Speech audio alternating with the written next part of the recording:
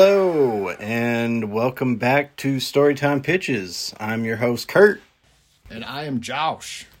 It's just regular Josh. I don't know why I did that. Josh. Josh? What up, Josh? I don't know. I have a friend that calls me Juice. So, I guess it's whatever. I guess I'll just, we'll leave that in there, Can I call you Juice? Juice.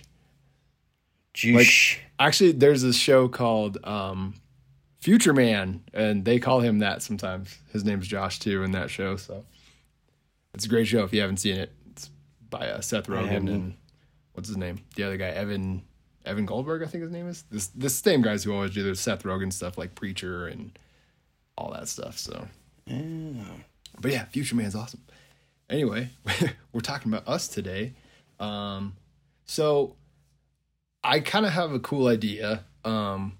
It's kind of an old idea, and there's a little bit more that goes into it than that. But I mean, with like summer right around the corner, like this is a very like summer oriented movie, and it's not what you would think, because it's a horror movie, but it's not for like typical, I guess what you would like imagine this movie to be if you ever like saw the poster or something like that. Like it goes super, super deep.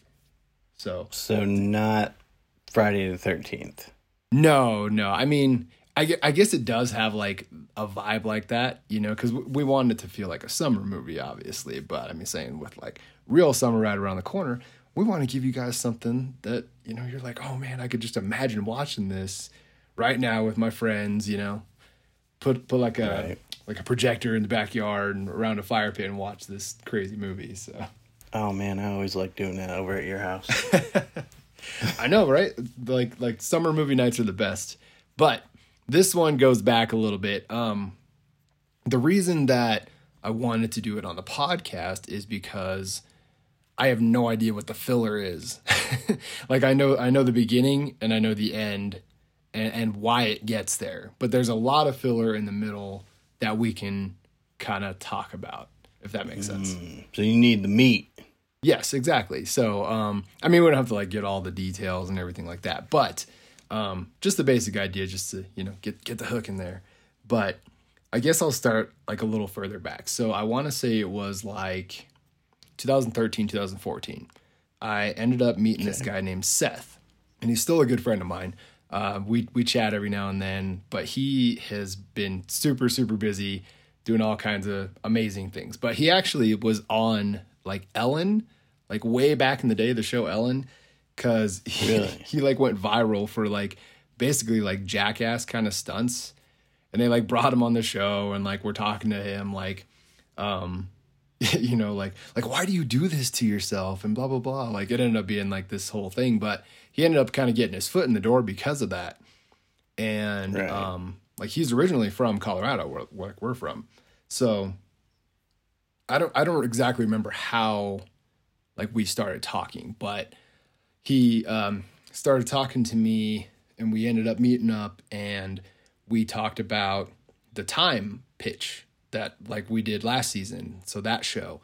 And I remember him just sitting there like, oh my gosh, like that's amazing. Like it's what but it's also just enough to be new, which, is what audiences love. They want to be comfortable with what they're watching, but also want to be surprised. And, if you've been listening to Storytime Pitches, that's literally what me and Kurt do here, right? It's kind of what we do here. I hope that's what people get out of this. Yeah, I hope that's what people get out of this.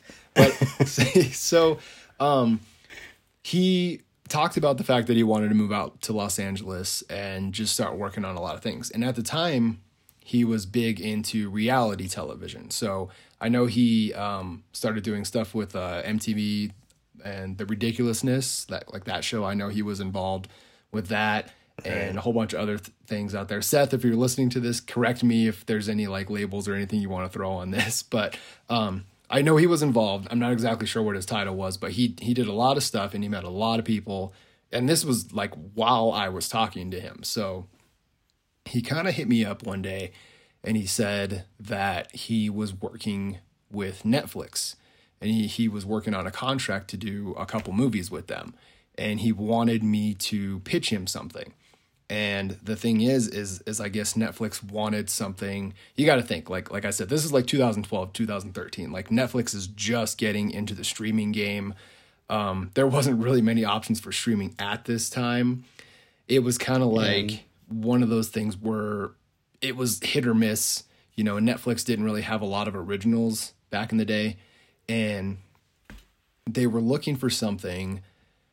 This is kind of weird because this is definitely not my style, but they wanted something that, you know, like you're scrolling through like late at night, you see a poster of like scantily clad women or something like that, and you're like, I don't know if I should play this or not. You know, they wanted something that was like that, but that also when you started playing it blew your mind. It wasn't what you thought it was. It was like a false advertising. You know, you see the cover and you play it because of that, and then you end up getting a real treat basically.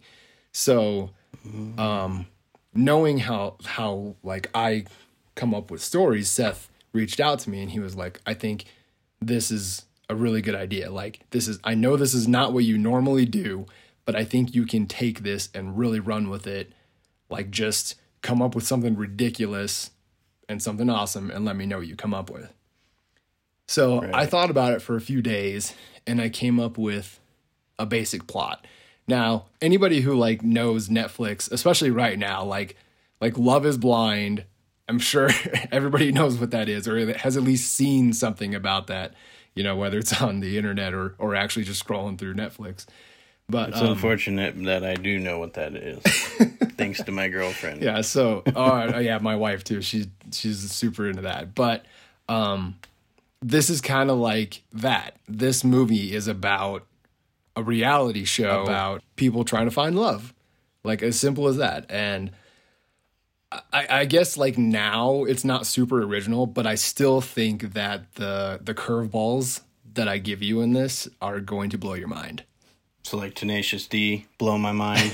Hopefully. I mean, I think it's along the same lines of the, I guess the feel of those movies. Like it's a dark comedy, that's for sure. I mean, how are you going to have a reality love show that's secretly like a really, really deep, good horror movie, you know, without having some kind of that cheesiness in there. So I think this is definitely like your kind of style, Kurt, too. This is why like I want to talk to you about it and like fill in some of those blanks, because I feel like we need the cheese, but we also want it to be good. Like I was going for like Hatchet almost. It has a feel like Hatchet, like Adam Green's movies.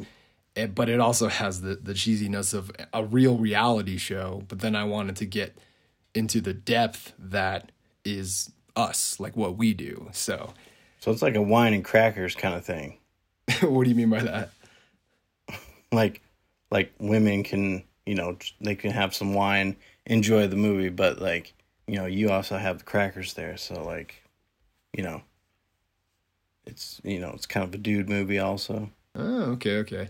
Yeah, and that's exactly kind of what I was thinking is let's make a movie like that gets the clicks, you know, clickbait, I guess, and then like the poster, you know, scantily clad women or whatever it is that makes you click that movie in the middle of the night, you know, talking to your 13-year-olds out there.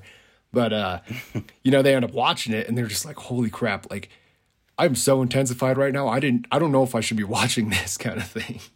And we're not talking about the scantily clad women at this point. That was just the poster to pull in some clicks. You know, eventually people are going to start talking about this movie. It becomes a cult favorite type deal, basically. So, like, I wanted to do something special for Seth because, like, he's a good friend of mine, and you know, I've never had the opportunity to get my foot through the door. I've been really close several times, and this is like my drive behind this. I wanted to show them that I can give you like what you know, give the audiences what makes them comfortable, and also still like scare the crap out of them. And you know me and Kurt, like our thing is horror movies. Like that's like our main pitches for everything that we're doing. So actually, I really do love like coming up with, you know, just these random horror stories. But, you know, I think just really trying, you know, as you said, like trying to go into focusing on something that like nobody's seen before, and I actually kind of like the fact that you went with something that is almost like a wolf in sheep's clothing kind of thing. Yeah, that's the best way to describe it. And I think that's, I think there's not a ton of movies, I mean, that I don't really know of that really hit you. Like, usually the trailer gives it away.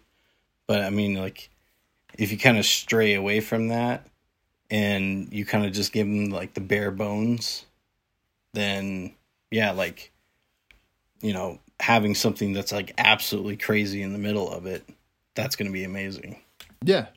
And that's exactly kind of what I was going for this movie is, like, I wanted it to be, like if you guys have ever seen, like the newer Piranha movies or like actually almost like all the shark movies and stuff, they're like super cheesy, campy on the surface, and then it's over. Like it's fun, it's blood, gore, and a bunch of teenagers getting killed and whatever, and it's like, oh, a popcorn movie.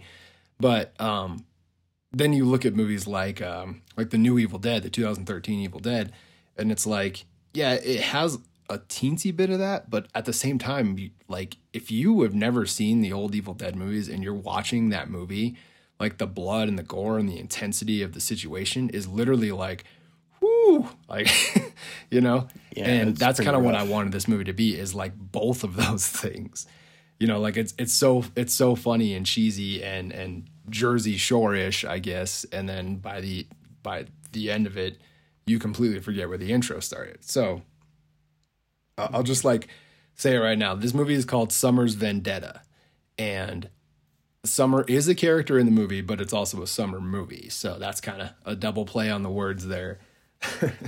And there is an intro in this movie, and the intro is a little dark, a little mysterious. Like you don't really understand what's happening, and then it jumps into that Jersey Shore, like, love matching type show. And it's a whole thing. Like it's most of that for like 45 minutes. And that's kind of the filler part, which I don't really know how to do that. I guess, and still make it interesting and keep the audience interested to get to the good part at the end. So, that's what Storytime Pitches is. We're in the writer's room and we're coming up with ideas to do that. But I got the beginning, middle, end, basically. So is that cool? Yeah, so where is it like set? Like, is this like something that's like set in like the city, or is it like, I mean, like whereabouts do you feel that it's kind of being set? Is it like in New York, or is it in like California? I would say definitely somewhere nice, like warm.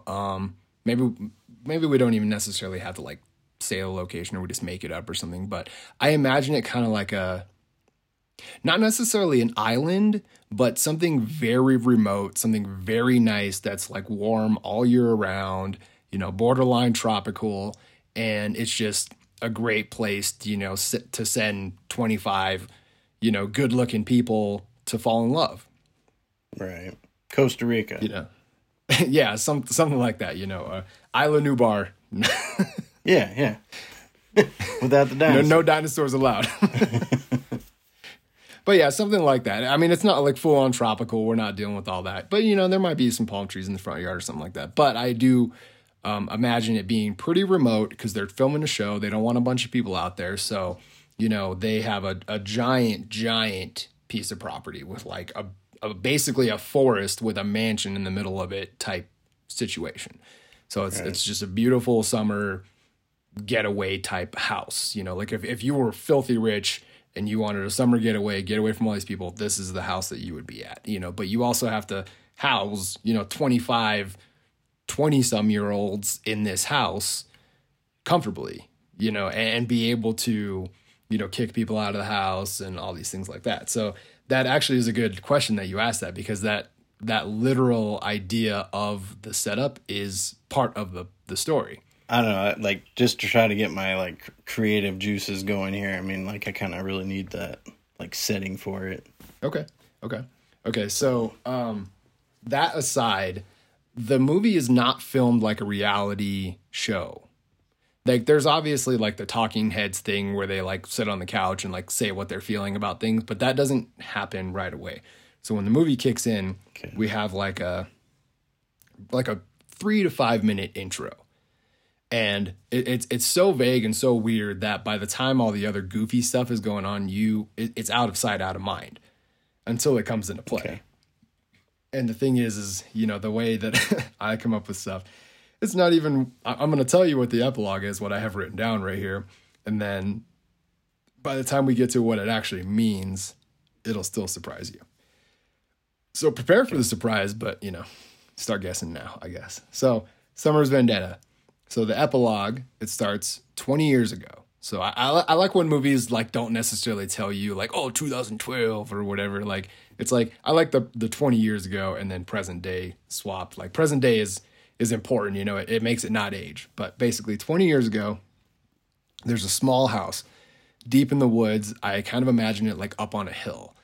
There's a young girl and she's watching her mother and father from under the floorboards. And I've mentioned this before in our podcast. Like, I really like to start, like my signature for movies would be to start in darkness because you don't know what you're getting into, no matter what it is. So it kind of starts like that. She's like under the floorboards, you know, and she's like crawling around. You can hear her like breathing and kind of like looking up. And then as she like looks up, you can see like the light kind of coming through the floorboards. And she hears the footsteps. Her mother and father are walking around. And they're like frantically like grabbing items and they're like throwing them. And then they're like packing things and they're like, you know, boarding up the doors and all kinds of stuff in this cabin. Like, it's just this crazy chaotic moment that just drops you in and you have no idea what's going on. So you see like the dad and he's like walking across backwards and he covers like a hatch that's in the floor with a giant rug. And then we cut to what's going on upstairs. And then the father like turns to the mother and he's just got this look of dread on his face. Like he's so scared for his daughter and his wife and everything. So the mother, she starts like just putting gasoline all over the house. Like she's just hitting the couch and the walls and everything. And under the house, like the girl, you kind of see like I guess the lights shining down on her through the floorboards, and she's kind of like, you know, cramped up in the corner, and she's got like her hands over her knees and stuff, and she's just really terrified. Right. And as this is happening, like you start hearing the glass break, and you see like sticks and stuff coming through the window and crowbars and all this crazy stuff, and then you hear all these people like yelling and chanting and stuff outside, and all of a sudden, this is all filmed from like under the floorboards. So you hear all this, you hear the glass breaking, you hear like the chaos rising, and then all of a sudden you hear like the parents like yelling like, you know, leave us alone and stuff. And then all of a sudden the door like breaks open and you just hear like floods of people coming in the house, and like a fight breaks out and you hear all the footsteps and everything. And we just filmed this all from under the floorboards, just this girl's reaction to it. So pretty intense. And then like the gasoline falls over and starts pouring down the floorboards and stuff. And they land on her. Like the gasoline lands on her and starts pouring on her. So she panics and she starts like crawling around under the house. She's trying to like find a way out of here. And then like literally the place like just sets on fire. Like these people just burn these people's house down, like this crazy mob, like Frankenstein style.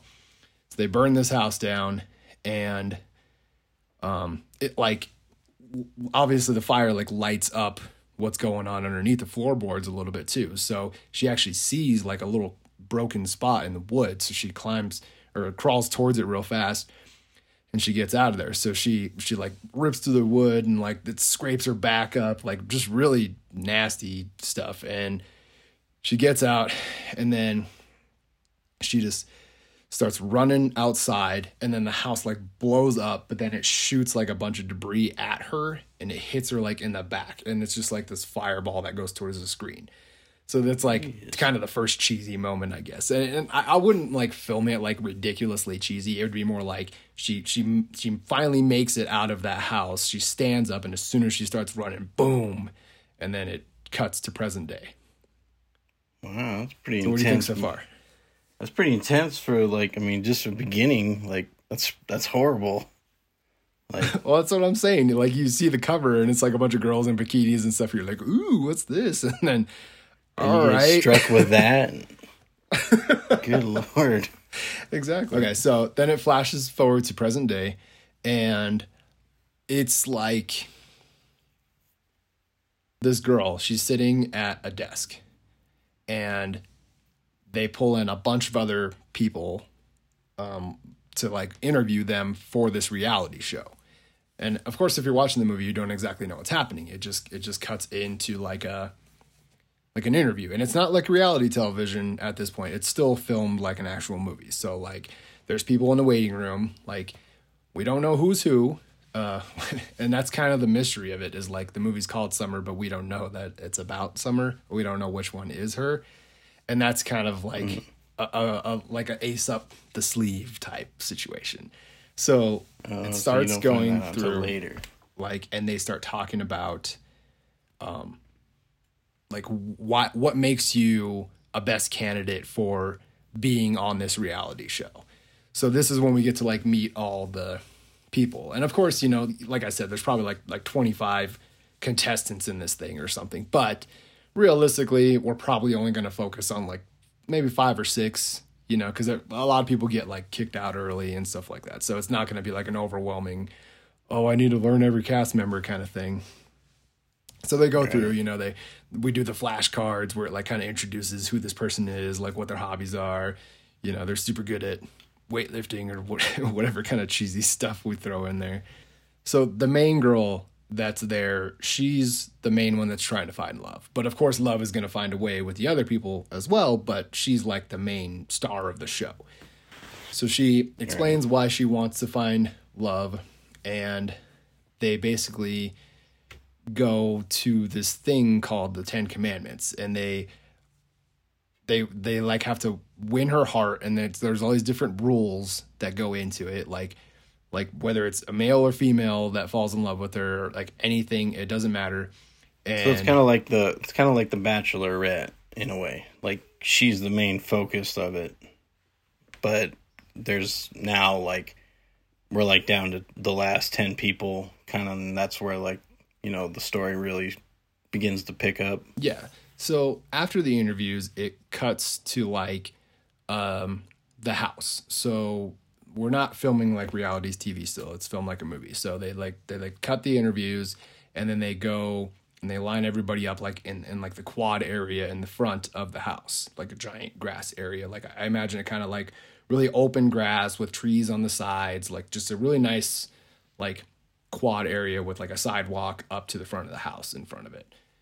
So they like line everybody up there, and like the producers come in and they like remind everybody. They're like, hey, just remember, you guys have all signed the contracts. Like, you have to follow the orders very specifically. Like, there are major consequences, like legal consequences and all kinds of stuff that you guys don't want to know about if you don't like follow these papers that you signed. So they talk about the show, and the show is called the Rev Card. Okay, the REV, like the revoke, right? That's what we're calling it, the Rev Card. So the show within the movie is called that. And they go over the rules. They explain what will disqualify you, you know, or the revoking of your membership at this house. They go through everything. So I don't know exactly what the rules are, but they talk about that. So basically, it goes to the next part, which is, I mean, what do most 20-some-year-olds do when they get to stay in a fancy house for a couple weeks or whatever? Like they party. I was gonna say, like, they check out the house and then they drink in the house. Yes, pretty heavily. Yeah, and that's what's kind of cool about it. So when they're explaining the rules and stuff, they explain like there's cameras in every room. Like, everything you're doing is being recorded at some point or another. You know, all the producers, all the camera crew, like, they back off. Like, you won't see them. They're going to be hidden. They're going to do their best to make this a real natural environment for you guys to actually fall in love. So a few people just go right for it, like all in. They just immediately, like, as soon as the producers back off and the party starts, they just instantly hop in there and start like working their moves on Summer, like the main girl that the show's about. And she's the one that has the card. So as soon as she's like not comfortable or doesn't like him or whatever, she hands them the Rev card and they're out of the show. So that's basically how it works. So like, no joke, there's like 3 or 4 people that try the first night. She's like, nah, like too soon, like you're out. And they give him the card and everyone's like, oh, like get out of here, you know? So it's kind of funny, you know? Squid like, Games, a whole bunch of people. Yeah, exactly. And you know, at this point, I guess we don't really explain what happens when they go out. So she starts liking one of the guys there, like, and this is why I say like it needs a little bit of filler, but you know, maybe after a day or two, she kind of does start liking this guy, and I have his name as Chris written in this, so you know, Chris is the lucky guy. He like gets a little close and stuff, and she's like interested, and all of a sudden he gets like really frisky with her, and she just doesn't like it. She gives him the card, and then he's disqualified. So the only way that they would bring in people from the crew is if someone refuses to leave. So once you give them the card, it's supposed to be fun and games. You know, they're supposed to laugh it off and leave, whatever. This guy doesn't want to leave. Like, he's being a little too aggressive. And so they like, these bodyguards like come out of the curtains and stuff like they were hiding. It's like, that was the whole idea. You know, they're there, but they're not there. And they come out and they just kind of stand behind him. And he's like, all right, I'm out. Sorry, guys. So he basically like turns around. He's like, I never had a chance anyway. I was just trying, you know, he's total douchebag. So the only person that kind of still floats around is the host. And the reason why is because he does the interviews, like the talking heads things that I was saying earlier. So that's what's kind of funny about this is it can like kind of cut back to where like Summer's sitting on the couch and she's just like, yeah, Chris just tried a little too hard. Like, you know, like I really did like him. Like there was a connection there. And then he just got too aggressive, you know, and then it cuts to like the bodyguards coming out, like walking him out and stuff. So like, I imagine a lot of humor with it at that point. Like, do you kind of agree that we should go there, like with the humor, or do you think like we should stick with the seriousness? Well, So Chris is an important person in this movie, correct? No, he's just a guy that she liked. Like the other guys that like tried to hit on her the first night got kicked out. He was one that was kind of hanging out for a couple days, and she was like, "Oh, maybe I do like this guy." And then all of a sudden, he got too frisky, and she's like, "You're out," kind of thing. Okay, all so right. He's not super important to the story, but he is important because of what happens next. Gotcha. Yeah, so I mean, like I think showing, you know, it would be cool to show, like, I mean, with any dating show kind of thing, like, it's always cool to see, like, how they are before they're there, and then while they're there, like, doing things with, you know, interacting with people. Yeah.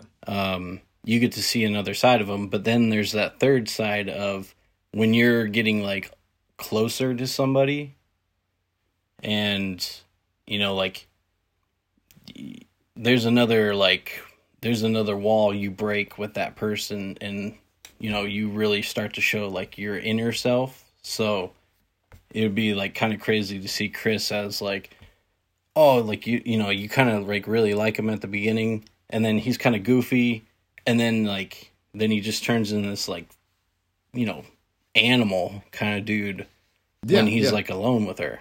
That's honestly like kind of how I imagine it. Like, I mean, you watch a movie for like 15 minutes and you can literally go from liking someone to hating someone. And I don't imagine him with a lot of screen time, basically, but I do imagine it that kind of situation, what you're describing. Yeah, he's kind of like the guy you like in the back because everybody else is trying to like, everybody's, you know, jamming for screen time, basically, and he's kind of just like that person you like in the background. Yeah. And you're like, oh, I wish, like, you know, he would just get some more time with her or whatever.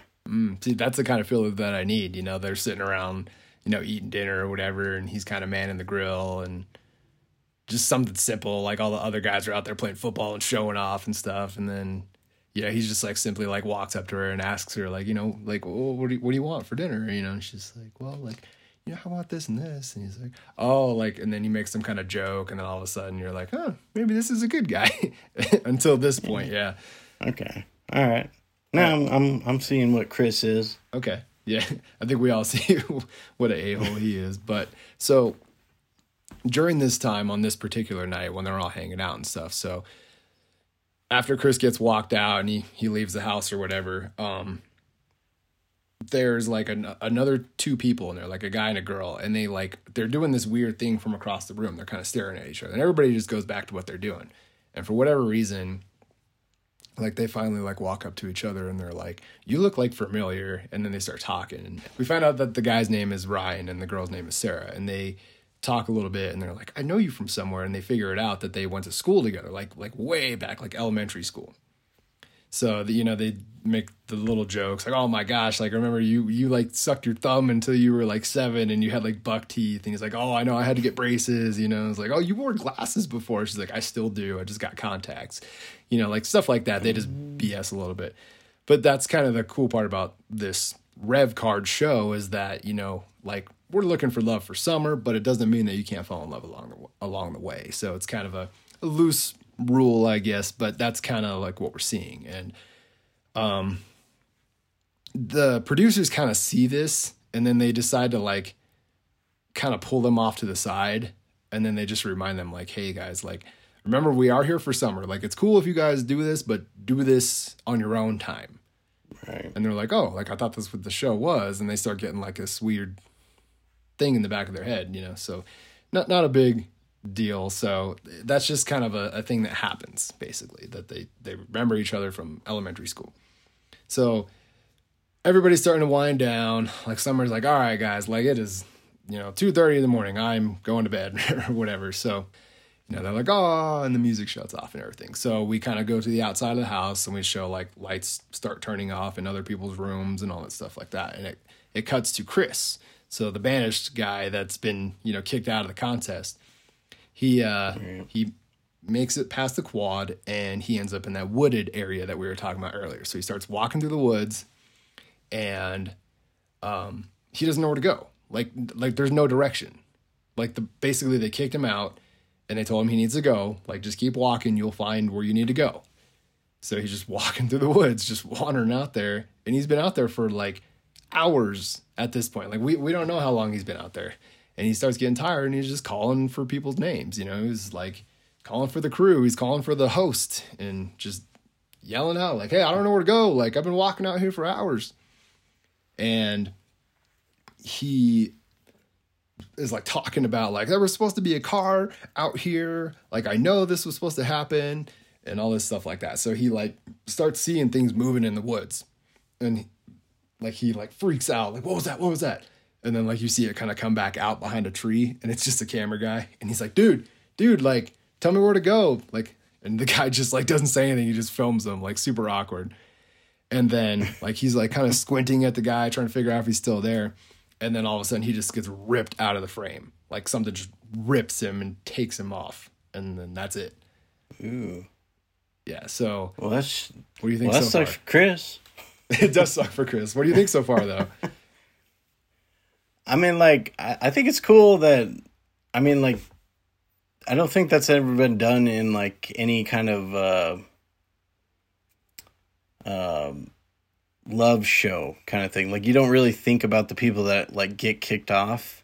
Like, you just assume that they're taken care of and they leave. Yes. So it's kind of like, it's weird to think about them in, like, a third party perspective of, like, they just get kicked out and, like, they're kind of just on their own, like, "Oh, you messed up, sir. Like, goodbye." Yeah. And honestly, the audience, like, as you're watching this movie, you're not going to feel bad for this guy at all. You're like, "Oh, he got what he deserved, whatever that was." Right. I mean, at that point, yeah, you're already like, whatever, Chris. Like, you deserve this. Yeah. But, yeah. No, it's kind of cool. Like, it's kind of a behind the scenes. Yeah, it's like, it's kind of cool that it's not structured like a TV show.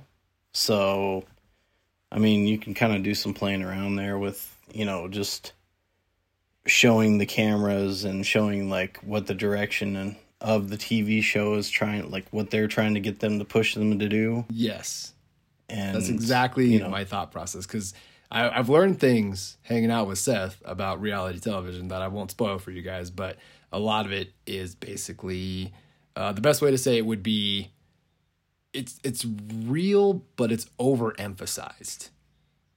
And that is Right. a lot of part of what the show is eventually, because the next part is the really vague part that I don't really know what to do. So I imagine that they set up all kinds of like love games and things to like pair people with certain people, and just all kind of like contests, I guess. And they're basically just trying to stir the pot, so Summer doesn't just go for one person. She likes like 5 people, and then the drama starts and all that.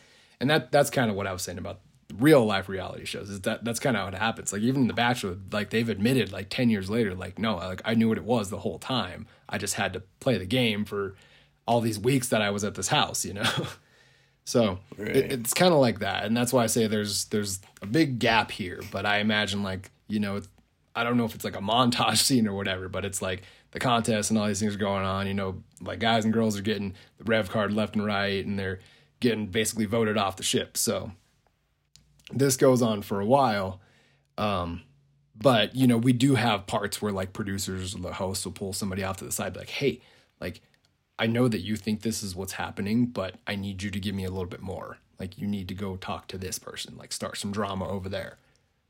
Like, it's cool. We got your back, it's good for TV, like that kind of thing. Right. Yeah, because he's got to hook the audience that's eventually going to be watching this TV show. Oh, yeah. I mean, if it's a Netflix show, how are you going to get 12 episodes out of somebody that fell in love in the first couple minutes they were there? That's true. So I feel like this should be a big chunk of the movie, just the humorous amounts of it, like where it goes to all that. But when we come back to the seriousness, and this is why I say, like, I'll kind of bounce it back to you and kind of see what you think about some of the filler. But I guess towards the climax of the movie, I think people are starting to get a little suspicious of like what is actually going on here. So Ryan and Sarah, if you remember, those are the two that met at the party and like recognize each other. Ryan like sneaks into Summer's room one night, and he's like really being weird. Like he kind of like gets in the room and he's like opening the door and he's just standing there like really weird, doesn't know what to do. And then he like decides he's going to do it. And he like runs over to the bed and he like wakes Summer up, and he's like, we need to leave right now. Like forget this show, forget the cameras, forget everything. Like we need to get out of here right now. And, this is why I say, I don't know what the filler is before this, but something happens that alerts him that something's going on. So Summer like agrees with him at this point, and she's like, yeah, like this isn't right. Something weird is definitely going on. Like, yeah, let's just go. So she goes like out in the hallway, and like Sarah's out there and she's like looking around, the stairs and stuff. She's like keeping an eye out. So she was like watching out while Ryan went and woke her up. So, they're like the only contestants that are basically left at this point. There's like maybe 4 or 5 people, and like between Ryan, Sarah, and Summer, there are 3 of them. So they sneak through the house. They get out the front door and they're running down that quad area. And this is like the middle of the night too. So just imagine it like pitch black outside, like super creepy. Like Sarah like stops, and like Ryan and Summer running, and they like notice she stops and like, what are you doing? And she's like hold on, like Mick is still in there. We have to get him. And then they're like, no, like that dude's a dick. Like just leave him. and then he's like, just yell real quick, like he'll catch up or something, It's just really funny. She's like, no, like I'm not leaving him. So he's like, are you kidding me? So Ryan has to like go back in the house while Summer and Sarah like sit there right on the forest line, like about to like take off. So he runs in there and he like goes through all the rooms, and he goes to this Mick guy's room. And he like goes in there. He's like, Mick, dude, we got to get out of here. He like shakes him and stuff. And he realizes it's like nothing in the bed. So he like lifts up the blankets, and there's already there. And like Summer and Sarah are just like they'll catch up. Like they have each other. Like we need to get out of here. So they start running through the woods, and they hear like Ryan like yell like wait up or something, and they're like, they're already like a couple 100 feet in or whatever. So she like stops, and she's like, no. She's like, let's just wait for him. And then Summer's like talking about like why do we need to wait for him? Like you guys have been like all about yourselves. Like, you guys like each other. Like, there's no reason for you guys to be on this show. Like, you shouldn't have done any of this. Like just go be with him. Like, I'm getting out of here. So she's like, Sarah's apologizing. She's like, I'm sorry, but like we have to stay and wait for Ryan and Mick. And they're just arguing and having this like really loud, fight in the woods. And all of a sudden they hear like this shuffling in the woods behind them, and they like freak out and they like stop talking and they're like looking around. It's just like dead quiet. And I imagine it the super like cool cinematic shot where they're just like standing really far apart because they were just yelling at each other. And it's just this wide shot of these woods. And you just hear this like terrifying, like howling shriek out of nowhere. Just like the most like unsettling sound you've ever heard. Sarah is like, okay, let's get out of here. Like, maybe you're right. So she's like starts running towards Summer.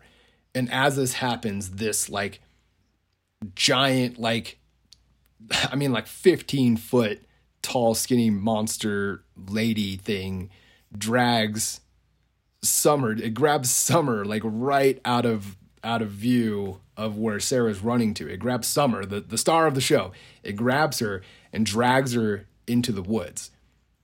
And like, I imagine it like terrifying sounds that it makes. And, the creature like is howling, and like Sarah runs after it, and she actually like catches up to it. And this thing is like just standing there like hunched in the woods, and she's got Summer like halfway in her mouth. So if you've ever seen that scary picture where like that demon lady like climbs through the window and like tries to steal the little girl, and like she's halfway out of her mouth.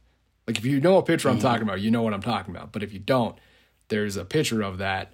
And it's like this little girl, like it's trying to steal her out of the bed, and it's got her like halfway in its mouth. And it's got like this long white dress on, like really long dark hair. And it's got this giant mouth that's like 12 inches open. And it looks real. But I imagine that this monster looks not identical to that, but it's the same idea. Like, I imagine it is clothed like that, like something terrifying is out in that woods. But she runs up to it and she sees it like all tall and hunched over, just like sitting there with Summer hanging halfway out of her mouth. And we're talking like a full-grown adult woman hanging out of this thing's mouth. So like Sarah like runs up and tries to like help her, and she's like pulling Summer like her legs to get her head out of this lady's mouth. And this lady is just like, no, this monster lady. And she like smacks, Summer, or smacks Sarah, and she goes flying. And it's just this whole like really intense thing. And then like the monster just turns around and just hauls it into the woods and starts like just booking it. And it's gone. It just disappears into the distance with like Summer in her mouth. Damn. I mean, I hope I made that sound as intense as it would be if you were watching it. Like, to me, it kind of sounded like the image that I had in my head is like kind of like from Coraline, the other mother at the end. Yeah.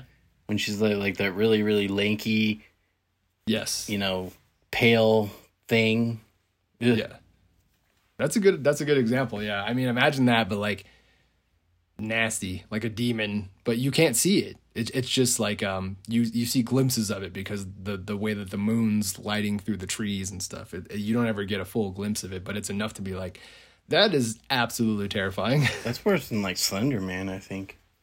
Yeah, I mean, not the name drop Slender Man, but like, I would kind of imagine it moves like Smeagol from Lord of the Rings. Like that's almost how it moves, but it's like 4 times as fast kind of thing. And obviously 15 feet tall. Gross. Yeah, but I imagine it kind of the way that like Smeagol stands and stuff too. So like, just imagine like she's running through the woods thinking that she's chasing this monster down to save her friend or whatever, and then all of a sudden like it's just standing there like staring at her all hunched over, like like her feet are just dangling out of her mouth, like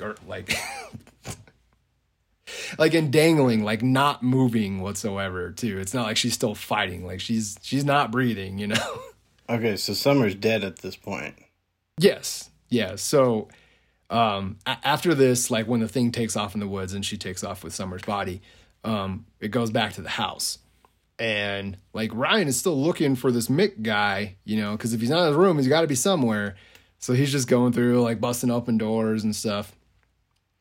And he's like, whatever, like I'm out. So he like goes, like he's running back towards the main front door of the house. And like as he opens the door, like, he hears his name, like Ryan.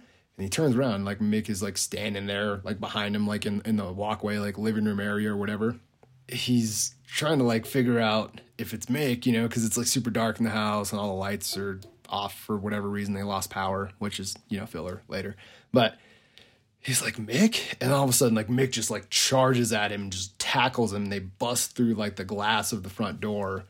And they like, you know, are rolling down the stairs, and they rolled like down the stairs and off to the side, and he's trying to like push him off him, and they're kind of like wrestling, and they end up like falling into the pool, like, which I guess is like kind of off to the side of the front door kind of thing. So they fall in the pool, and then we cut back to the woods, and like Sarah is just sitting there like on her knees just crying, and it's like, because what she saw was so terrifying. So she's like debating like in her head, like, is Summer still alive? Should I go back to the house? Like, what's going on? Like, Ryan should be here soon with Mick. So she just kind of decides to pull herself back to her feet and make her way back to the house. So this is kind of like a little just offshoot of what's going on at the pool. So cut back to the pool, and Ryan like comes out of the pool, he pulls himself out of the pool, and he's like laying on his back trying to catch his breath. And then it's like dead quiet. And then all of a sudden he hears like the water move a little bit. And he like looks over towards the pool. And then Mick is like possessed, like a demon, like Evil Dead possessed. Like his face is all nasty, and he jumps out of the water at him. So this is like your typical horror movie scare at this point, you know. We're not doing anything that no one's ever done before. But he jumps out, you know, and he's like fighting him, and it's just this intense thing, I guess. But Mick's like trying to talk, which is like, I guess, a really scary thing. So like as he's like possessed by this demon and like trying to rip, you know, Ryan apart, he's like talking and telling him like, dude, I need help. Like I can't do that. Like, what am I doing? Like, help me. Like as he's ripping this dude's like skin, like just scratching him and stuff. I just imagine it's super scary. Like old Evil Dead, creepy. Where they overlay the vocals and stuff too. Help me, like just stuff like that. But he's like possessed, and he's like absolutely terrifying, and he's like asking for the most desperate help he could ever ask for in his life. Like, whew. Whoa. That's creepy. I'm just like letting that process. Oh, that's creepy. I thought that was kind of clever because it's like very stereotypical, like, oh, it's a possessed guy, blah, blah, blah. This is what we're dealing with in this movie. And then that happens, and you're like, okay, that's not a normal thing I've seen before. Yeah, I don't think I've ever, like, ugh. I just, like, imagine, like, okay, like, like, body language, you know, like, when something's, like, extremely pissed off, they're, like, that hunchy, you know, hunchiness over, like, but then the like muscles are like spasming out and shit. But like then just to hear a calm voice coming from that is very eerie to me. So Ryan like ends up somehow fighting him off a little bit, and he gets to his feet and he runs over to the grill, and he grabs like one of those metal spatula things that, you know, you scrape the burgers with. Right. And he like turns around, he's like got it up like a baseball bat, and he's gone. Like Mick is just gone. And then of course we cut back and do the stereotypical like, bam, he's there, and then he's behind him and he grabs him really fast, and then he forces his fingers into like Ryan's eyes, and he gets like one in like pretty deep, and like Ryan falls to the ground, and he's like grasping his face, he's like freaking out, and Mick's like standing over him, and he's like licking the blood from his fingers and stuff. So, I mean, we're talking like stereotypical horror here, but this is what we do. We give people what they know, but also throw them a curveball. So he's like licking his fingers, like loving the blood. And then Ryan's like trying to crawl away from him all slow and stuff, and his eyes just like bleeding everywhere. And then it cuts to Mick like turning towards him, like he's going to start like running towards him like really fast. And he literally like takes one step and then like he just gets decapitated. And his head like falls off, and Sarah's behind him, and she like has like a garden tool, and she like just drops it, and then she like runs over to like help Ryan up, And then like I almost imagine this is kind of where the one-liner is, you know, the cheesy one-liner they throw in movies, but like I imagine her like slicing off his head, like run over to help Ryan, and as she's helping him up, she says something stupid, you know, nothing like so stupid that you're like, oh god, but something like ha, ha, ha. All right. So if you have any ideas for what that one-liner could be, slice and dice. I guess it would depend on what tool she used, maybe. I don't know, we're gonna have to think about this. Right. Or like maybe she used like the brush, like the wire brush that has like the scraper on it from the grill. And she just like full on hacked it off or something. That's pretty hardcore. With all like the needles and shit. Yeah, I mean you could do that, dude. Like, cause I mean I had it kind of like where it was one of those things where he's standing there and she like slices his head off, and then all of a sudden when it falls off, her head's behind him with the blade off to the side or whatever. But yeah, I mean we could go full on nasty on it, and she could literally just try to hack him with that brush, and then like as he falls to the ground, she like grabs the sharp side and starts like just chopping his head off, trying to cut through the bones and stuff. Yeah. Well, you know how like big like nice houses always like sometimes they have like an outdoor like pizza oven or something like that. Like yeah. You could have her grab like one of those like giant pizza oven, the thing that slides the pizza in there. And she just grabs that and like slices through his like neck, and you know, like it's not delivery, it's DiGiorno.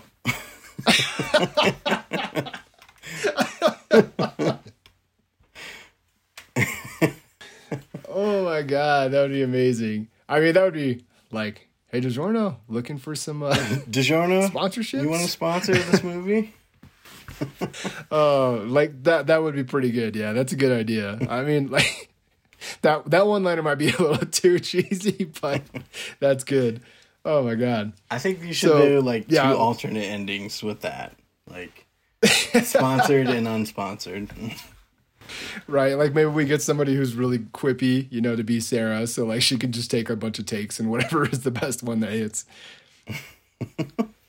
Yeah, because I imagine her saying it once she's pulling Mick or Ryan up, so she like cuts Mick's head off, you know, or yeah, maybe she uses the piece of thing and like slices it like halfway through, and it kind of like, and then she like pulls it back, and then his head kind of sits there for a second, and then rolls off or something, and then she like runs over to help Ryan up, and as she's helping him up, that's when she says the cheesy line, you know, or maybe he says it, you know, she's just like pulling him up, and he's like, it's not delivery. It's just like, well, it kind of was though. And delivered his head right there.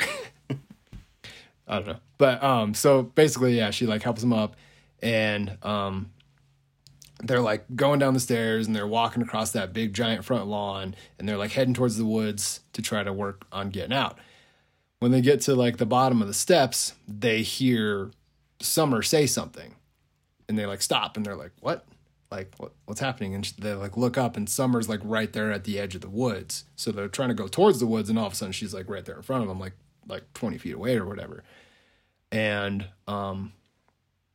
she's just like covered in blood. Is she a ghost? No. So Sarah's just like kind of relieved that she's okay, but she's also like super like, what happened to you? And then Summer's just like, stop. And she like puts up her hand, and she's like telling them to like stay where you are. They're like, what are you talking about? Like we need to get out of here. Like, I'm glad you're okay, but we need to get out. So Summer just starts talking, and she starts talking about 20 years ago. And she says that she was a young girl, and her parents were extremely cruel to her, that they beat her senseless, saying they were training her for a war. Like they just beat it in her. Like we need you ready for the war, the oncoming war. And I imagine this being a little flashbacky, like she's talking about it, but you know, maybe we show it, maybe we don't. Because honestly, I kind of hate when movies like show you this cheesy dramatic thing. I do want to show part of it though, but I think when she's talking about this part, it would just be her talking. So she talks about what her parents used to do to her, and they would set traps for tourists so they could kidnap the tourists and feast upon their bodies. So they also forced Summer to eat these human bodies that they would kidnap and kill and cook and whatever it is that they want to do. But most of the time she had to eat it raw. And then when she's done, they would lock her up in a dog cage outside in a shed. And then her parents would make like weird tools and trinkets from like bones from the bodies of the people that they kidnapped. And they would use their skin to like build like threading for coats and things like that for the winter. Just really, really messed up stuff. It's like Ed Gein shit. And then when they would have Summer in the house, they would like, you know, instead of the mom like knitting, she'd be there like fashioning the bones into like little weapons. And then she'd stab Summer with them. Like, and we're talking like a little girl. Like, she'd just like stab her and poke her and think it was funny with human bones that are all sharpened and stuff. This went on for a while. And one night, her dad forgot to lock the cage at night. And she escaped. So this is kind of where I imagine this is where we might show some of the flashbacks. So the next morning after she's been traveling, you know, through the woods, trying to figure out a way to get help, she stumbles across like an elementary school. But, you know, like elementary schools, when all the kids are outside in the morning, they basically get a recess and then they all have to line up a couple minutes before they go in. So they're all like lined up on the outside of one of the classrooms getting ready to go in. And Summer just comes rolling down the hill and she's like covered in blood and like her own excrement. And she's just like shaking. And these kids are just like terrified at what just popped out of the woods in front of them. And they're just like hoping that the teacher opens the door like any second. And Summer's trying to tell them what's going on. And she's just saying everything like they stab me with human bones and they make me eat raw meat, and she's just going on. And these kids are like as young as her, so they're just terrified. Like they have no idea how to handle themselves in this situation. Oh. So yeah. There's two kids that are kind of like sympathetic towards her. And they come out of the line about the same time to go help her. And the like it's a boy and a girl, and the boy runs up to her and, you know, he's trying to tell her like it's going to be okay, like we'll get you help, whatever you need. And then the girl's agreeing with him and they're like trying to help her up cuz she rolled out of the woods. And the teacher finally opens the door to let the kids come in, and she sees this happening and she's like, "Oh my God." And she like runs over there, and Summer, like in her mind, she sees an adult. This is the first adult she's ever seen besides her parents. So she flips out. And she like instantly jumps into like survival mode. And she like monkey jumps this teacher and like starts attacking her and like hitting her and stuff like that. And then she starts like biting her leg, like trying to rip the flesh off of this teacher's leg. So then at this point, like there's other staff members that are coming outside to figure out what's going on. They're pulling Summer off of this teacher and they're like dragging her away. And then like the boy and girl that were trying to help, like, they're just absolutely relieved because they're terrified at what just happened. Like, they don't know what to do. And, I mean, we're talking, like, little kids. So the first thing they do is, like, start cheering. Like, yay, like, thank you, teachers, for dragging her away kind of thing, you know. They just instantly, like, get all the kids riled up. Like, yeah, take that animal away. Right. So they get Summer to calm down, and they start talking to her about what happened. And Summer, like... She's terrified of all these people to begin with. You know, the kids were calling her names outside and everything. So she's like the worst scared she's ever been, even more scared than she's been with her parents. But she tells them a little bit of what's going on. They decide that they're just going to take her to the hospital and treat her for her starvation and everything else that's going on. So while they're taking her to the hospital, like she's starting to understand, like maybe her parents were right. Like this world is terrible. So she opens the door and jumps out of the car. And they freak out, of course, break, and she's running through the woods. And she runs all the way as far as she can. And she ends up coming across her father. He's been trying to find her, but at this point, it's too late. So the kids from school, they had went home, and they told their parents about what happened today. The townspeople, like, riled up, marched up to the home, with the teachers, everybody. They just decided this, like I said at the beginning, like they decided to Frankenstein this family, and they just march up into these people's property and burn down their home. and kill these people. So like that's what happened at the beginning of the movie, but now we're seeing it, from how it really went down. Like you thought at the beginning of the movie that this was just an innocent family dealing with this. So they kill the parents, they burn inside the house and everything. Summer makes it out alive, but this is where we also show flashbacks. She got jacked up in that fire. Like she got blown up, she got burnt, all kinds of stuff. Like she was completely unrecognizable. So she's like in the woods, like left to die. And like a week has went by, something ridiculous. You know what I mean? Like she found a creek to get some water and pretty much passed out next to it. And a backpacker that's just trekking through the woods ends up finding her. Because at this point, the police don't want to be involved with any of that. I'm sure they know about it, but we're talking like this is a tiny little town. This is probably the only elementary school in the town. It was a town that a bunch of people went and burned down some people's house and thought they could get away with it type town. So they're not going to look for the body. They think they got them all in the fire, and that's the end of it. Plus, if the little girl made it out alive, that's fine. Whatever. If she didn't, whatever. At least she's free. So they don't care. This backpacker ends up finding her, and he takes her back to get help. So he doesn't actually live in this town. He's just touristing. And he ends up being like this $1 billion CEO of some huge like cosmetic corporation. And they change her name to Summer. And they do all the plastic surgery and everything that they can to help her be like this beautiful woman because she has the money and everything that's going on with her. She ends up like kind of blowing up on the internet and everything like that. And they end up deciding like, hey, we're going to do this reality show with your daughter, your beautiful young daughter. And they pay for it. Like the CEO of this company and everything paid for this house, this whole show, like the whole idea. And it kind of comes back to them talking in the quad about it. And Sarah's just standing there like, trying to figure out like what she was just told, and Ryan's sitting there holding his eye because he just had it gouged out and he just got almost all his flesh ripped off and he's barely hanging on. Sarah's like talking about like I'm so sorry, like that was 20 years ago, like I don't, we were kids, we didn't know what we were doing, like we should have helped you. And Ryan's like I don't care, she deserves it, like everything that happened to her obviously happened for a reason. Like we need to get out of here. Like, cause they think that she's the only threat at this point. So he's just being typical macho dude. So Summer starts talking about the war again, that her parents were talking about. And she says that the war is coming and that she will be the commander amongst the armies of the dead. What? All right, I'm glad you're still here. So she starts talking about this war, and she's like, I will be the commander amongst the armies of the dead.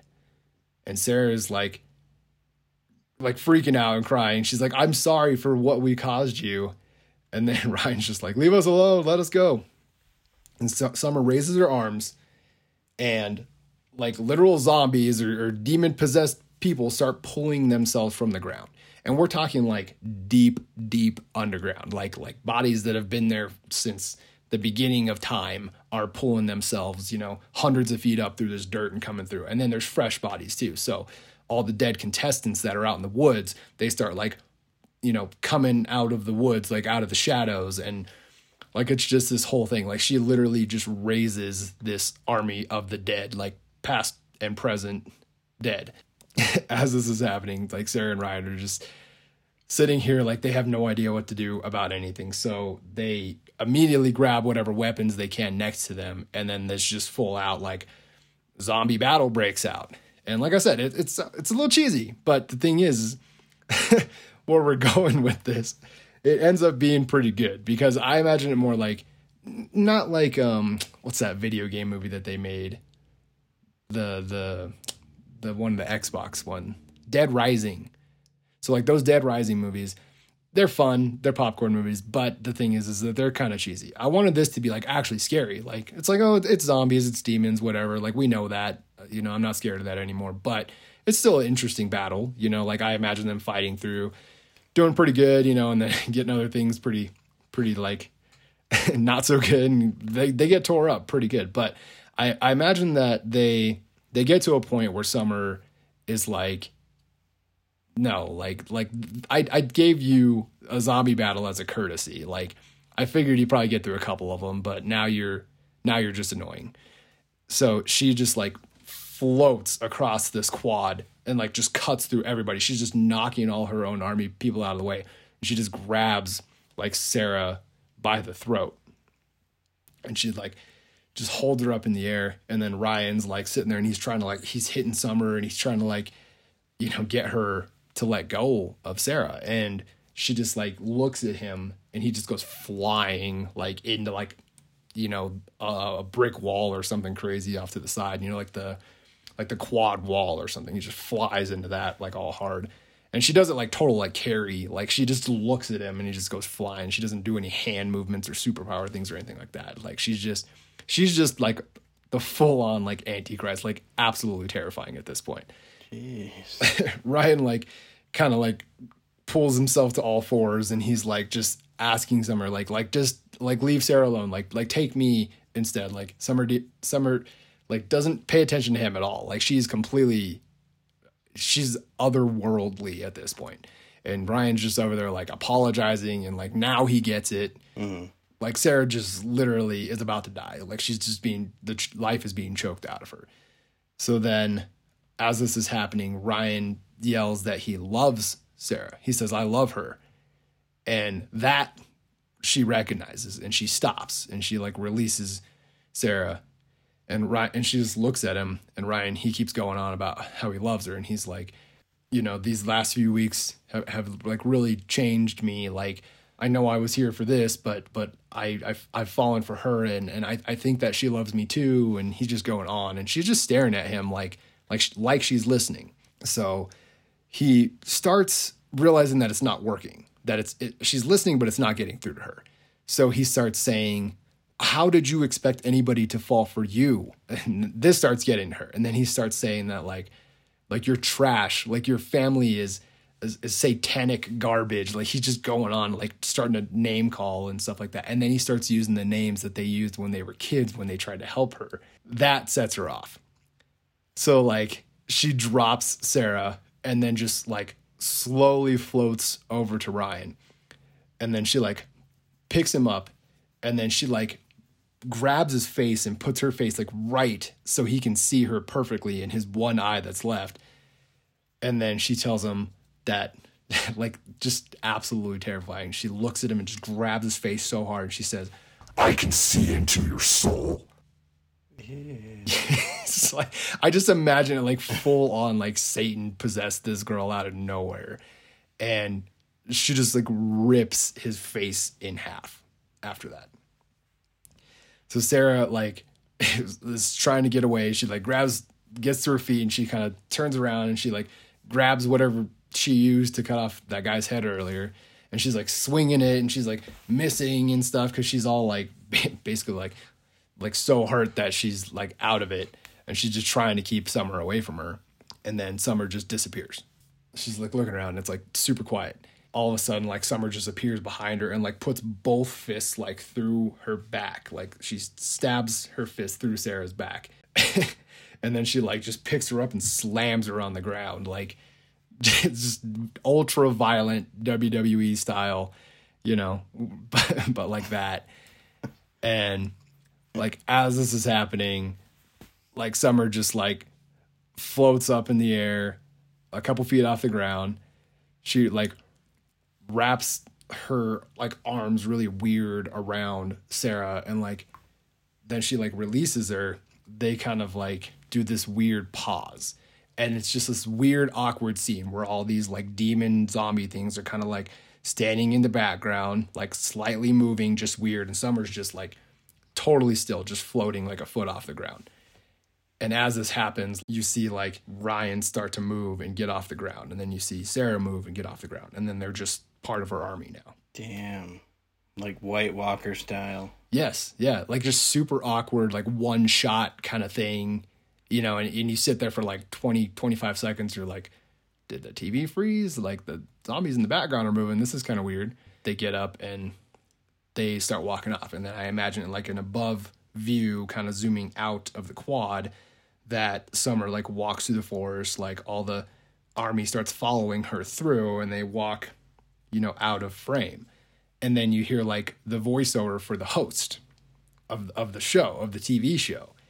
And like I'll try to read it like how I have it written. I'll try to read it like in a commercial kind of voice. But like as this intense situation just happened and they're walking away, it says, "This season on the Revenge Card," and then it like flips to the actual trailer and it shows like reenactments of some things. And it's like, "A young girl tortured by her parents and ridiculed by her peers will get her revenge on the people that made her childhood a living hell and even got her parents killed." And they show like the fake house on fire. "Watch as these contestants think they're on a love show to win Summer's love when in fact we're making her a witch. Using unlimited resources and state-of-the-art technology, we bring you the next level of reality survival horror. Each contestant has signed official contracts putting their lives in imminent danger or even death. There will be blood, decapitation, skull crushing, zombies, ghosts, telepathy, monsters, and real-life demon possession. And don't forget, sex.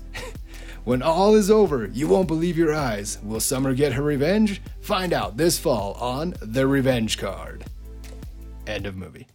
That's all right. Hold on. There's so much you unpacked with like so much shit, like just hardcore shit too. That like very very unexpected. Like I was not expecting any. First of all, I didn't even think the whole witch thing, that was fucking crazy. And then this like hardcore traumatic, childhood for this like little girl, and then like she's jumping a teacher and like ripping like her fucking leg out.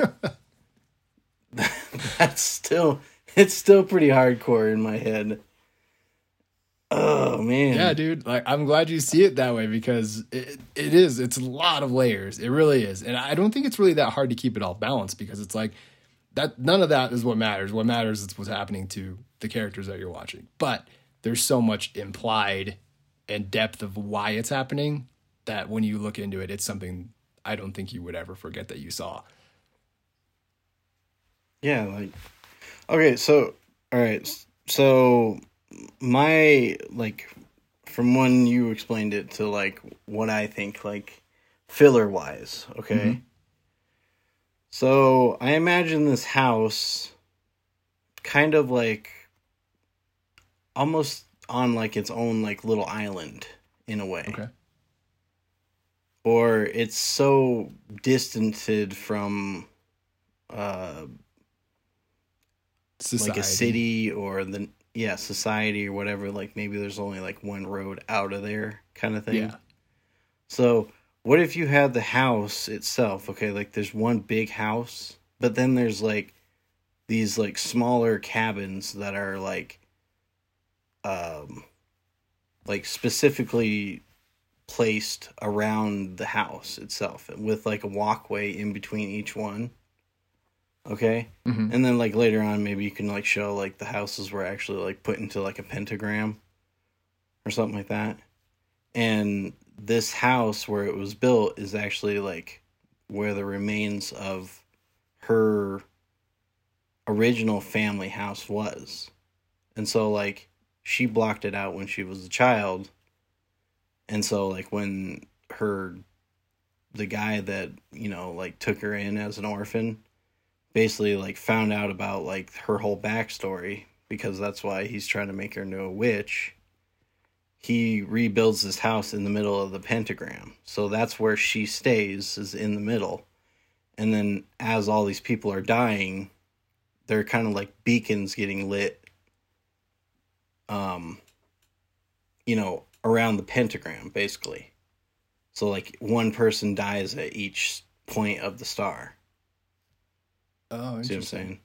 Okay. And so as the contestants are dying, she's gaining the power. And so that's really like where this whole thing is coming from, is this creepy ass witch thing that's in the woods, is killing off these people, and then they're dying at the points, and then she's gaining the power. Just she doesn't realize it because the show only takes place in the middle at this main house. Yeah, I mean that's kind of the basic idea, and I think like once the thing in the woods like takes her off and kills her, that's what unlocks it. You know, like that's what gives her the otherworldly abilities.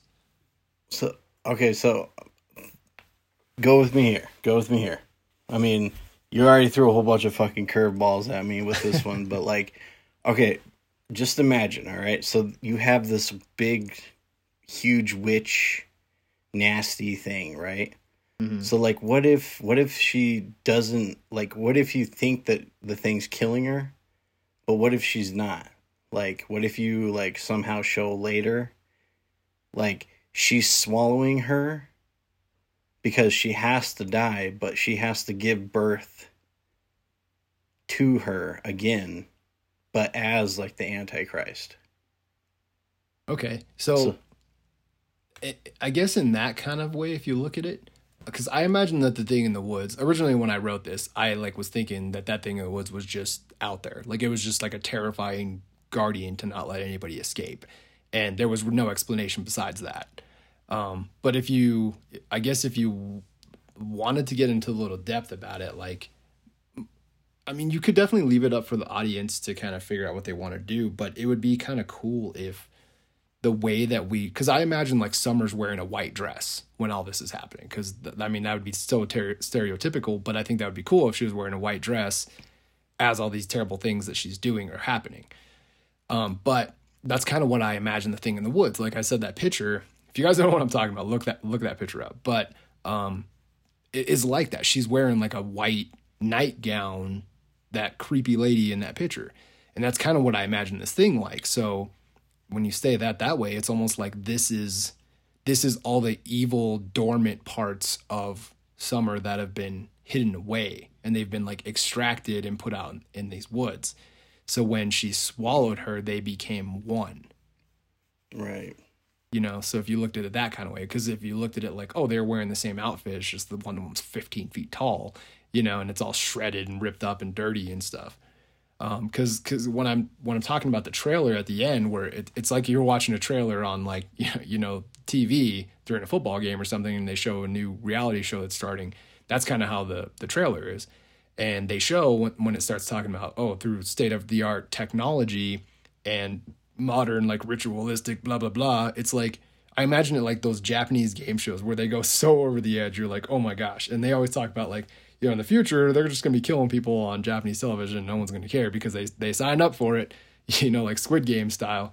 But like this, like being that humans have unlocked satanic abilities or just demon possession abilities and things like that. Maybe they haven't harnessed it yet, but they know how to do it at this point. You know, they know what the keys are. They just have to find the key, and she's it. And I think that's kind of interesting because even then it throws another curveball at you. So, you know, 15, 20 minutes, or I guess maybe like 10 minutes before this all happens, because you think that big battle is kind of the big end of the movie when Sarah and Ryan are fighting off all these creatures and stuff.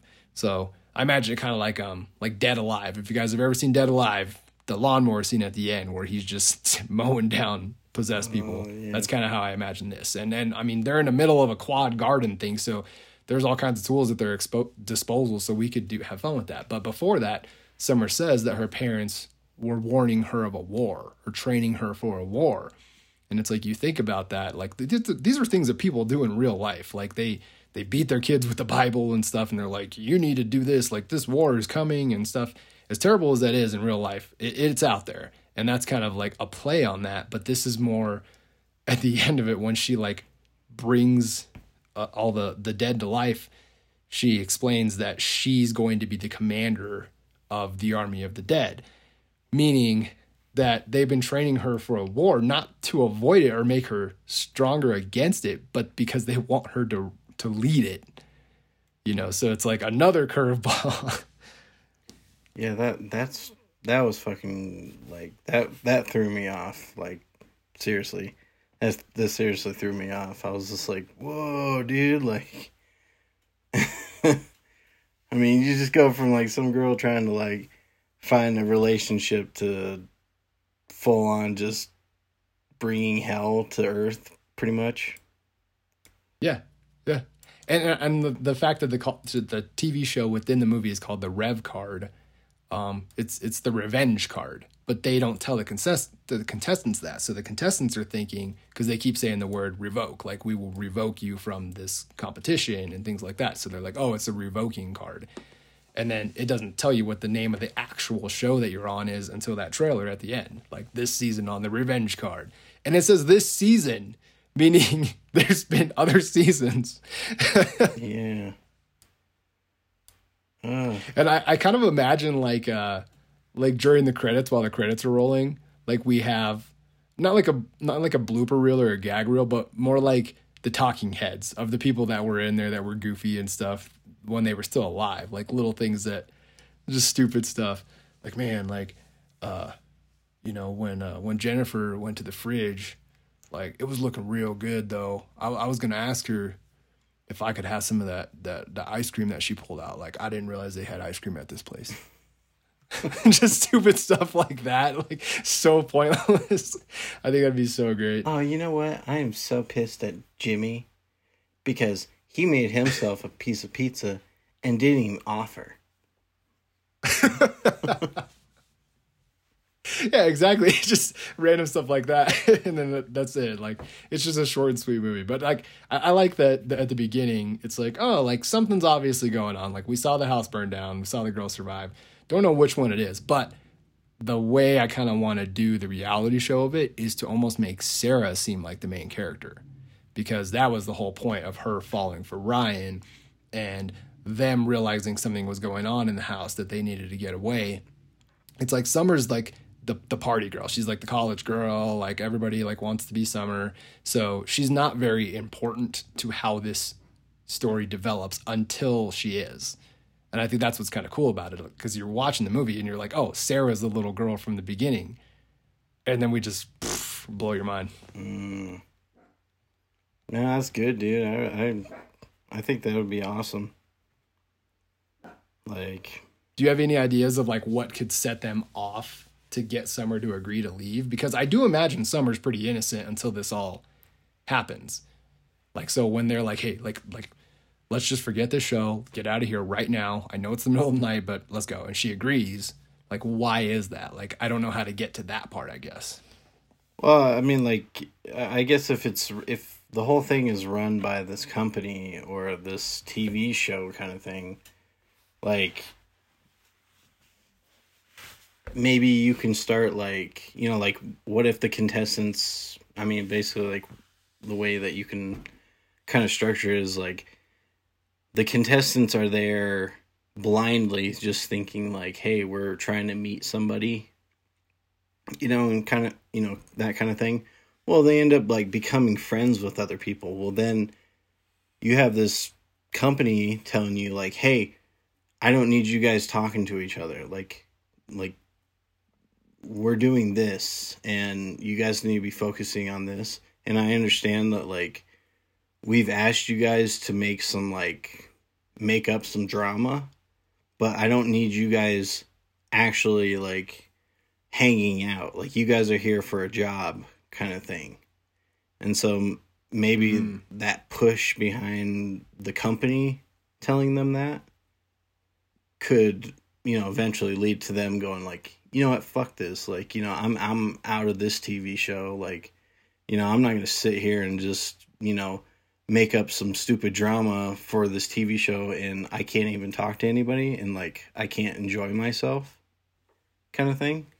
I think that would push some people at the very end to be like, you know what, like, we need to get the fuck out of here because, you know, this is all bullshit garbage kind of thing. Okay. What if that meltdown happened, like, in front of everybody and they had to, like, put the cameras on hold? The host had to come back in, sit down, remind everybody again, you know, these people are heated over here. And then it's like, this can't happen. Like, just remember, you guys are under contracts, like, very strict. Like, there is consequences. They just keep saying consequences, even though they don't say what they are. You know, maybe, those two people end up getting, like, the rev card and they have to leave. But maybe that's kind of interesting, is that they pull them out to the woods and they make one of them walk out there and the other one has to wait like an hour before they can walk out there. So it's really weird, and like maybe we don't ever explain the cabin thing. Like it just kind of seems like that is implied where they're all lined up like that. Because I would imagine that the camera crews and stuff, they have to stay somewhere. Like they can't just stay in the house with the people. So like they take shifts, naps or whatever. So I almost imagine the cabins are almost set up like a front for that. Like we don't ever see it happen, but it's almost like maybe maybe it's like two guys that get kicked out at the same time and they have to wait an hour before they can walk out with each other. And then like one of the guys finds one of the cabins, like on accident. He goes in there and it's like super creepy and abandoned, or maybe it's more like an outhouse size, like really weird. He doesn't know what to think of it and stuff. And he's all creeped out and he's like thinking like this place isn't right, and then he's coming out and then he runs into the other guy. Mm-hmm. And they're like, dude, I'm glad I found you. Like, I can't find my way out of here. They didn't tell me where to go. They said there's a car like at the end of the forest over here. He's like, I went in a straight line. I didn't get there. And they're like, okay, well, let's just go back to the house and ask. And as they're going back, one of the guys ends up getting attacked. And we show him get attacked, but we don't necessarily show the full like creature that's doing it. And maybe this happens like in the broad daylight too. Like that would be even more terrifying. But maybe like, because this has already set all the emotions off in the house by having to deal with this argument. So they're trying to go back and be normal and do their party nights and stuff like that. And like I said, maybe there's like 3 or 4 people left at this point after these two get kicked out at the same time. So I kind of imagine like one of the guys getting attacked. And like I said, this happened in broad daylight. He could pull up a tree or something ridiculous and just gets destroyed. And, like just blood everywhere and stuff. And then drips all over the other guy who's down at the bottom. And he freaks out and like runs off. And this thing's just chasing him. And we show it like from his like face where he's running at the camera. And you just see the thing like bouncing off trees and stuff trying to get him. But you don't ever fully see it. But it's still super intense. And then he gets back to like the quad area. And then he like trips and he's like pulling himself back up to his feet and this thing is still coming after him. And like one of the girls inside like notices, she's like sees out the window. She's like, hey, is that Brian or I don't know, whatever his name could be. And then they're like, what? And they kind of like come over to the window and then you see like the thing like charging up behind him. And then the producers like come in, they like close the curtains all fast, like, oh, nothing to see here. Like he's been revoked. Like go back to your party. Like it's all good. And the girl's like, no, there was something. Like maybe it was Sarah. Maybe Sarah sees it. And she's like, no, there was something behind him. Like why was he covered in blood? And they're like, blood? No, like that's just the thing that we pour champagne on him or wine or something. Like that's kind of the thing, he must have spilled it or something. They try to play it off and she's like, no, like that, there's something going on. And then, that just sets that unsettling thing among the smart people like, in the group. Yeah. Something like that. Like, I think would just be, would push them to be like, what the fuck? Like, I'm out of this shit. Like, and that's probably when they would start start scheming to, get the hell out of there. Well, it would be interesting if like Summer like started to like Sarah or something, and that's kind of the reason that she agrees is because like maybe earlier that night they're like kind of hanging out just them and they're talking about it, and Sarah's like more freaking out and Summer's trying to comfort her, and she's like, no, like I know what I saw, like that was blood, that wasn't wine, that wasn't anything, and where was the other guy that got sent out with him? Why did he come back? Why did he look scared? Why did they close the curtains on us? Or maybe it's like a like the Purge, like they actually like full on like have like blinds that are in between the window that just fold, like if they don't want you to see what's outside real fast, and then they just open it back up when they want. But yeah, maybe she's all freaked out and Summer's trying to like comfort her and stuff, and then she's like, well, let me know what you want to do. Like if you want to go, we can end all this right now, and then Ryan comes and knocks at the door or whatever and kind of gets in there a little bit. So you kind of sense that there's like a friendship there, if not a little bit more. And so when all that's happening, maybe something else happens in the house, like because Mick was obviously possessed. So what if he, like, instead of him being all creepy, what if he just like randomly attacks Ryan through the window and he ends up in the pool, like that later scene? What if like Mick is just walking around the house like in the middle of the night possessed like that? Like Sarah's like sitting there in a room and like notices that the door's open, but she's like, what? What? And then Mick just like walks by all creepy and it's like just pitch black out there, you know? And then she like turns on her night light and like walks over, like tries to peek out there. And all of a sudden, like all the power in the house goes off, like, fuck that, you know? And then she's like terrified. And then she like walks out in the living room and she just sees like Mick standing behind the couch with like little beady eyes, you know, in the dark. And then she like freaks out, like runs to the nearest room, which is like Ryan's, and she's like, "We need to get out of here, like right now. This and this, like." And he's like, "Okay, let's go. We'll get out."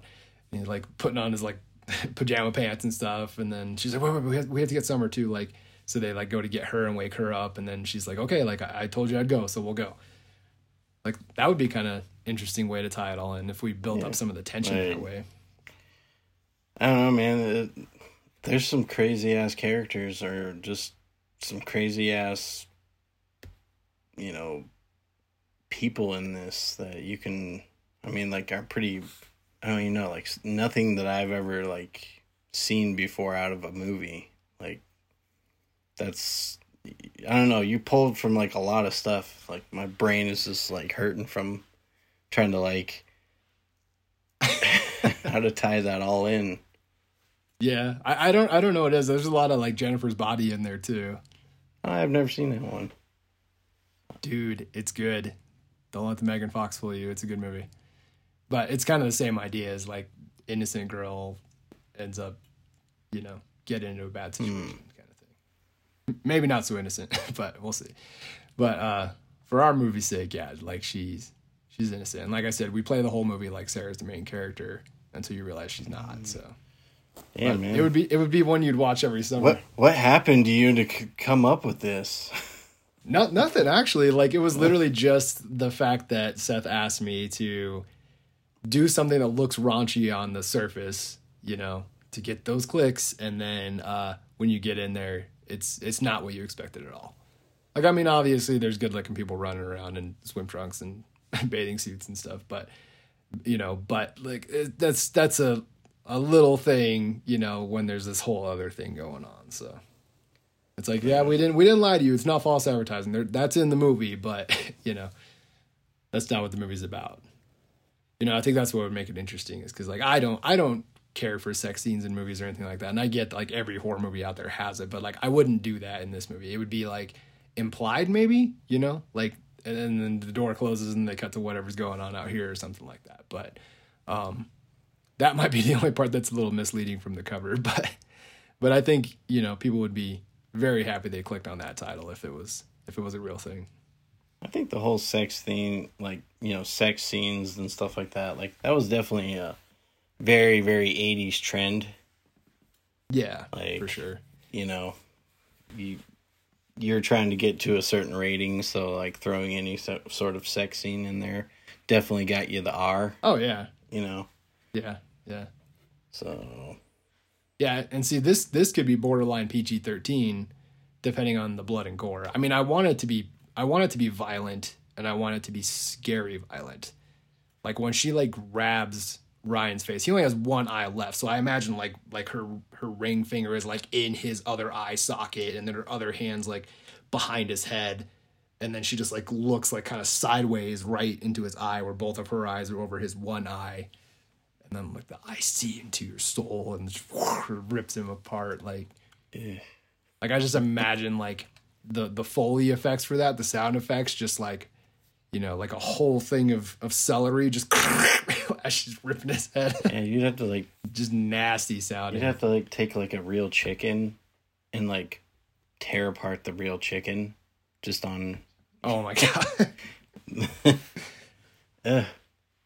You can make some pretty nasty sound effects with like a pumpkin too. Oh yeah. But yeah, I imagine like the sound design like being something that you don't forget in this movie, because you look at like the old Evil Dead and like their sound equipment wasn't what we have now. That's why it sounds so bad. And the thing is that like they tried to clear it up, you know, doing Ash vs. Evil Dead, the new Evil Dead and things like that. And they do the same effects, you know, they do like a multiple harmony but it's not a harmony. Obviously, they detune it and make him really off keys. That way it gets that really signature demon voice. But back in the day, they'd overload it and overly compress it. It clipped when they recorded it, so the volume was way too loud when they recorded it, and it just came out this terrifying, like, soul-crushing sound. And it's like they have better audio equipment now, so it's like they just try to make it sound scary, but it sounds too clean. And I want this to be like, when they say things like that, like, I mean, that would probably be like 100 takes to get the I See Into Your Soul line right, but when you got it, oh my gosh, dude, like, I think if you did it just right and you didn't do the cheesy music that builds up behind it, like, I see into your soul or whatever, like, you don't want it to be cheesy. I want it to be memorable. Right. You have to have your Titanic moment. I mean, there's so many movie scenes out there that are things that are just burned into your mind, whether it be visual or audio. It's like freaking Pet Sematary when Zelda's up on the bed. Like, not only is that visually terrifying and that stays with you forever, but the way that she's calling for her sister to come up the stairs, yeah, that's the kind of stuff that lives with you forever. And I'd almost want to make a movie that you click on it because you're not sure, and then you watch it and you're like, it's pretty good, and by the end of it you're like, I shouldn't have watched that. I shouldn't have watched that. I think with that kind of thing, like, you caught everybody off, like, they're off guard.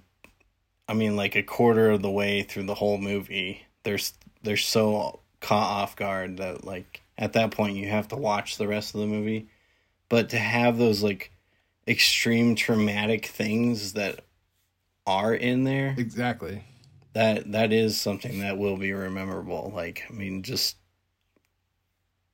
oh man, I just can't think of, like, some, like, little girl completely covered in blood walking up to and excrement. Yeah, like some little kids, and then she just snaps and attacks her teacher and, like, starts ripping out a piece of her, like, chunk of her leg or some shit. Like, ugh. That's rough. Yeah, see, and that's why I don't want to give any of that away at the beginning of the movie. I want it to seem more like she was a victim. Right. And I guess she is. I mean, she is a victim, but, like, that you're also sympathetic for the family at the beginning of the movie. And then you, like, realize why their house got burnt down and everything, and the fact that, like, yeah, she was a little girl, but she literally was the commander of the entire underworld. I would almost imagine that so much stuff is implied. Like, when they talk about this season on the Revenge card, it's like, oh, they've done seasons before, but maybe never to this extent. They've never actually unlocked the powers of this. So I kind of imagine it like when you see, like, a behind the scenes clip of when they're making, like, a new Marvel movie or something, and they show, like, they use the telekinetic powers and they pick them up and they throw them, but they have them on, like, the strings, and there's, like, the green blocks in the background and stuff. Like, I kind of imagine it like that when they're talking about that, but when they say, like, with the state of the art equipment and, whatever the line is in the trailer, that we show, like, like you said, like a blueprint of the island, or maybe it's like a peninsula, they're kind of trapped in, and then, like, show on the blueprint that there's cabins in the shape of a pentagram, like stupid stuff like that, where it's like later on you're like, if you really wanted to pick it apart and, like, pause all those screens and stuff, you could see all that depth that we put into it, but make it your own at the same time. Oh, some, like, Easter egg stuff. Yeah. Oh, okay. That's smart. Well, I think that's probably good for this one. This is the longest one we've ever done. I was gonna say this is... But if you're still here, yeah, it's worth it. Oh yeah. Hope you guys enjoyed Summer's Vendetta. Until next time, I don't know what the next episode is gonna be. It should be something good though. But we'll try not to go horror all the time, because I know that's kind of a lot. But we'll see what happens. All right. Well, I'm Kurt. And I'm Josh, and this is Storytime Pitches.